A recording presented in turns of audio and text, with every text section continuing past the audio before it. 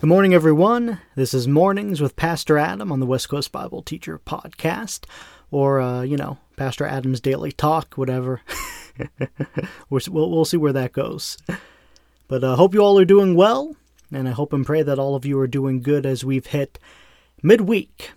By the end of today, you should know whether or not your week is turning out the way you would have liked it to. When you went to bed Sunday night, thinking about how you want the week to go. Indeed, our weeks do not often go the way we would like them to. Oftentimes, things don't go exactly how we wish they would go. And it's interesting. At the end of the week, we often look back at God and we say, "Hey, Lord, what happened? You know that I was wanting a good week. You know that I wasn't feeling like dealing with any more stress, right? I mean, come on.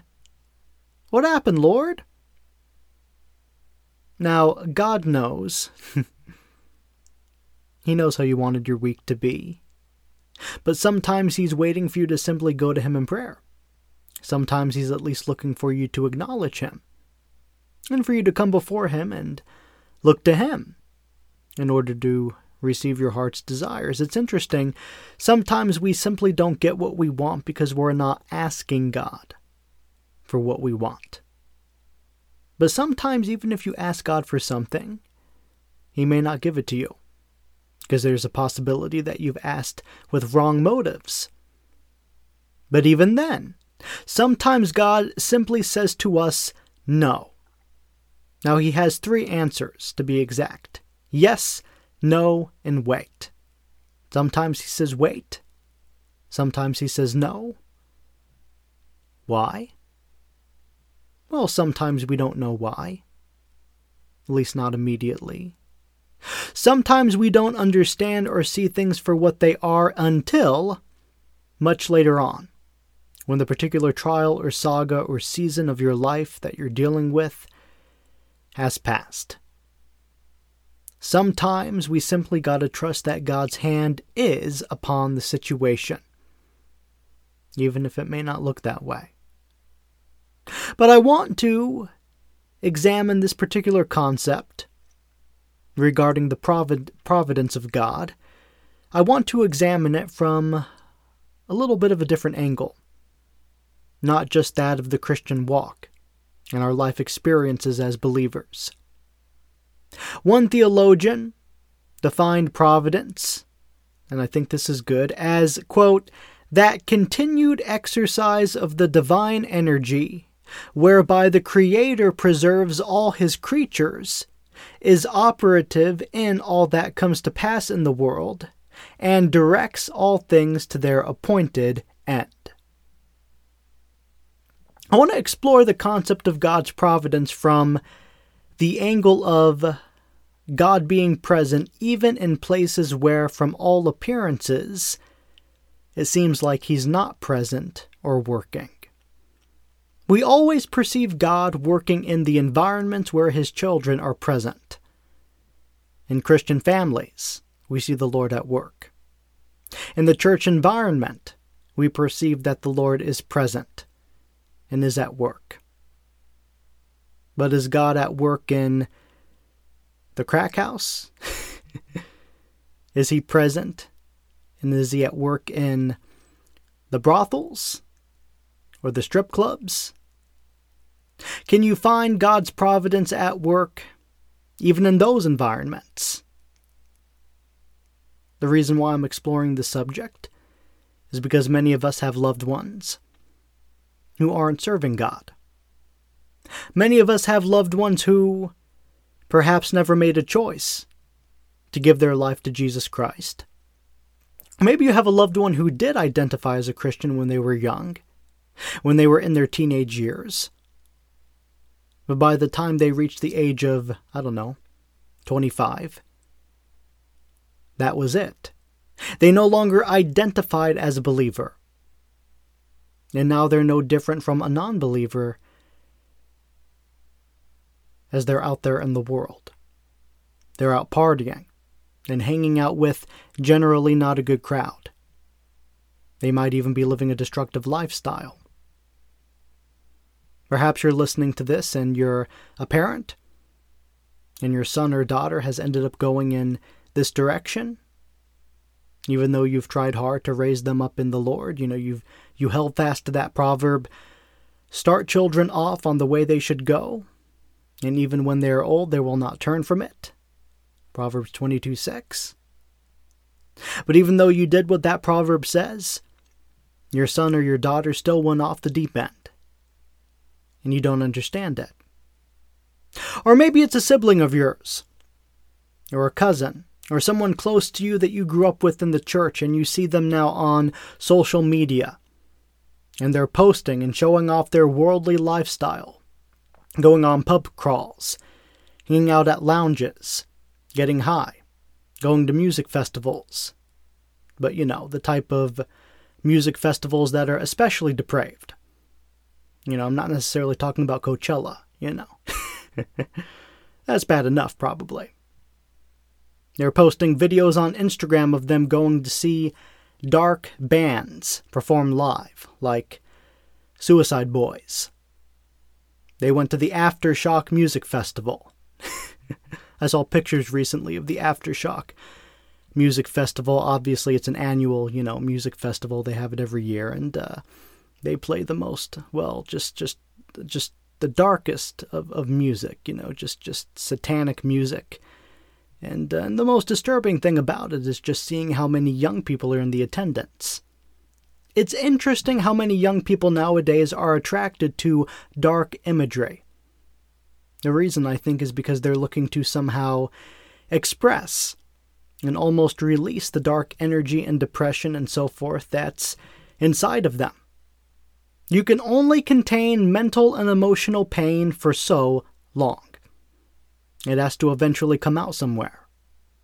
And so a lot of these young people, they become attached to these heavy metal bands that are just filled with satanic undertones.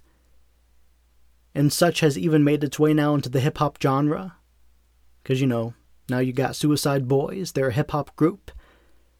They're from New Orleans. But you have these music festivals. Usually there's a lot of substance abuse there, and even worse things are happening behind the scenes at these festivals. And so again, back to my original point. Where is the Lord at work in such depraved and godless environments? Is the Lord there? Is he working at the Aftershock Festival, Are his angels there, performing his work, his mission? Now, let me get you to ponder something, especially if you indeed know someone in your life, again, a loved one, who is perhaps spending lots of their time in a depraved and godless environment, wherever that might be. You might be losing hope. You might be losing faith, because you're thinking, well, as long as they're in that godless environment, they're not going to change. They're not going to ever be rescued by the hand of God. Because God only spends time and is at work in the godly environment, right? That of the church and the Christian settings. So you're losing hope. Because you're going on social media and you're seeing that non-believing loved one of yours spending time in the worst places, in the worst environments, and you're just losing hope for their salvation. But I'm here today to encourage you. Don't lose hope. Because God is always at work. And God is present. And He is at work. Even in these environments that appear to be godless. That appear to be completely void of His presence and His work. The providence of God is ever present even in the darkest, bleakest places on earth. And so don't stop praying for your non-believing loved one. Because you don't know what's happening behind the scenes. God has His hand upon that person even though it may not seem like it. Because of the environment and crowd that your loved one is associating themselves with. It doesn't matter if your loved one is surrounded by ungodly people who you know aren't witnessing to them or being a good godly influence on them. Because God is greater. And if He has to, God Himself will come down and He'll visit that university campus, or He'll visit that crack house, or He'll visit that strip club. And if He's after something, He Himself will take them and pull them out of that bad environment. Just like He did with the Apostle Paul. When Paul went by the name of Saul, he was so stubborn and hard-hearted in his plot against the Jews to where Jesus Himself had to come down and pay him a personal visit as Saul was on the road to Damascus. Or what about Lot? Lot, he was a prodigal. He was part of the holy line, the family of Abraham. He came from the seed of promise. But he chose to pitch his tent in Sodom, and he eventually found himself sitting in the gateway of the city. He was a full-fledged, by that point, member of Sodom, that depraved place, that godless place. But Lot, he had a loved one who hadn't forgotten about him, that of Abraham. And Abraham was praying for Lot. And he pleaded with God, Lord, what if there's only just a small portion of people, just a small amount of people that are found in that particular city? Will you spare it then from your wrath? And the Lord said, for the sake of 20 people, I will not destroy it. Even if it's a small number, even if there are 20 righteous, God said to Abraham, don't worry, I won't destroy the city. But there weren't even 20 righteous that were found in Sodom. But God knew that Abraham had his nephew Lot in mind. So God indeed sent angels to pull Lot and his family out of Sodom. So if God has to, He Himself will come in and will reveal Himself to someone who's in the darkest of environments, who's in the darkest of places. And up until that point, God has His hand upon the person and is protecting the person while they are in that dark and depraved setting. Your non-believing loved one might be hanging out in the sleaziest and quite frankly the most dangerous part of Las Vegas or wherever, and yet because He has a plan, God, for your loved one, since God knows that He will indeed one day soon reveal Himself supernaturally to your loved one, He's protecting him or her. And He has His complete hedge upon them even as they're spending time in a completely destructive environment and setting. I'm digging into this theme right now to give you encouragement. For those of you who have loved ones who might not be seeking God at all right now, and so you think that God's just going to let them go off and kill themselves in whatever destructive lifestyle they're living in. Hey. If you still have that desire and conviction to pray for the person, keep on doing it. Because God has the final say. And God's providence is alive and active, even in the settings where it seems as if it wouldn't be. The book of Esther is known for being a book of the Bible where God is never mentioned. Esther has no reference to the law of Moses, the temple, the worship of Yahweh. Esther was a Jewish gal who lived in Persia. She was of the group of Hebrews who were still in Persia even after some of the exiled returned with Ezra to Judah. And this group of Jews were completely immersed in the Persian pagan society of the day. In fact, many of them took on Persian names. The names Mordecai and Esther were Persian names, though both Mordecai and Esther were Jewish. And the Persian king, Ahasuerus or Xerxes, he had to get a new wife, a new queen. We don't have time to get into all the little details as to why. But he put on this beauty contest. So he gathered many gals from the area, beautiful women. Esther, she was a beautiful gal. But you see, Esther, in going along with all of this would have her then, she would then be required to participate in a number of things, both before her becoming queen and also after she became queen, things that would technically be in violation of the Mosaic law. She had to have sex with a man who wasn't her husband, because that was part of the audition, if you will, to marry the king. Later, Esther would be marrying this man who was a pagan, and that was obviously in violation of the Mosaic law. And then later she would be eating unclean food in the king's palace, another violation of God's law. In fact, many Bible students over the centuries have actually been quite disturbed by the behavior of Esther and Mordecai,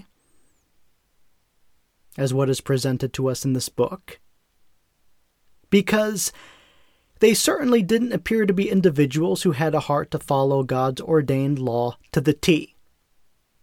Esther and Mordecai.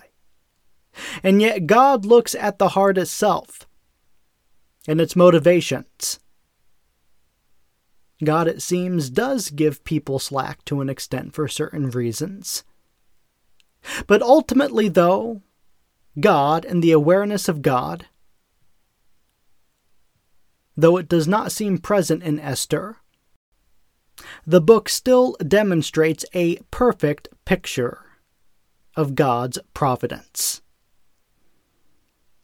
Because Esther, when she was made queen, a little bit afterwards, she discovered a plot against her own people, against the Jews. And Mordecai said to Esther, "You have all this power and authority now. Perhaps you have been raised up. Perhaps you're in this position right now as queen for such a time as this."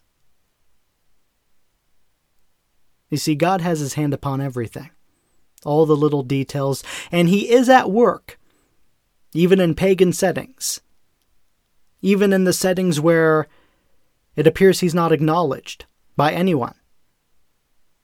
Even there, God is at work. We have a pastor at my church whom I work very close with, and he has a testimony that just screams of the providence of God. During his young adult years, he just traveled with bands who were on tour, and all he did was hang out with these musicians, do cocaine, get involved with women. His lifestyle really was the epitome of sex, drugs, and rock and roll. And yet he looks back at his life, and he sees God's providence. Even in the darkest settings, where he was surrounded by nothing but degenerates and bad people, not a Christian in sight, not a church in sight. Even then, at that time in his life, God was there with him. And God had his hand of protection upon him. He totaled his car twice.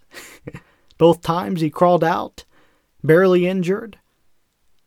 One day he stole his brother's car, drove out onto the street, and he was smoking while he was driving, and so he was high and everything, and he stopped at the traffic light at an intersection, and then his brother's stolen car just died on him. That's it, the car just died, and he was stuck there at this intersection. Couldn't drive, couldn't go, couldn't do anything. He was stuck. And a cop car was crossing the other side of the intersection, And the cop's light turned green, but it was one of those things where he had to wait for my pastor friend to, the cop had to yield, even though the light was green. You know how that works. But obviously my friend didn't go because, he was stuck. He couldn't drive. And so my friend was waiting for the cop, to notice, wait a minute, why isn't this guy going at all? His light is green too. But the cop didn't do anything. The cop just, the cop went ahead and drove on through and passed right by my friend. Didn't even turn to look.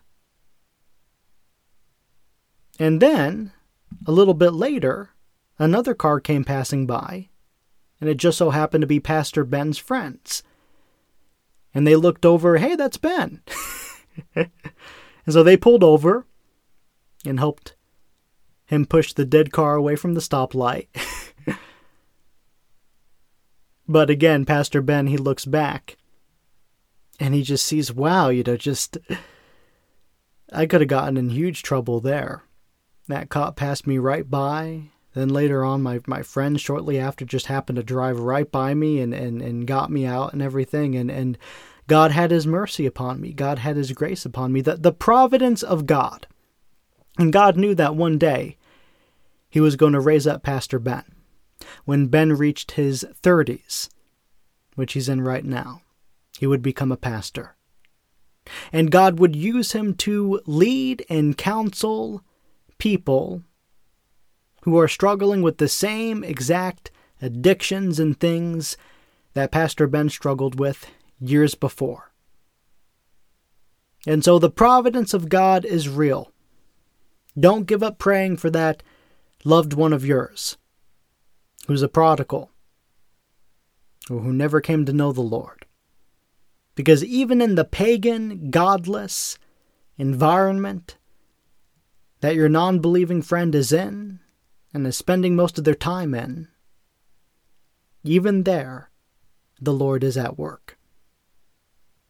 God's providence is everywhere, even in the darkest of places. And the Lord's providence is at work to bring this earth ultimately back to the state it was supposed to be in at the Garden of Eden. And so, let that be an encouragement to all of you today. So this has been Mornings with Pastor Adam, everyone. God bless you, and I will talk to all of you tomorrow morning.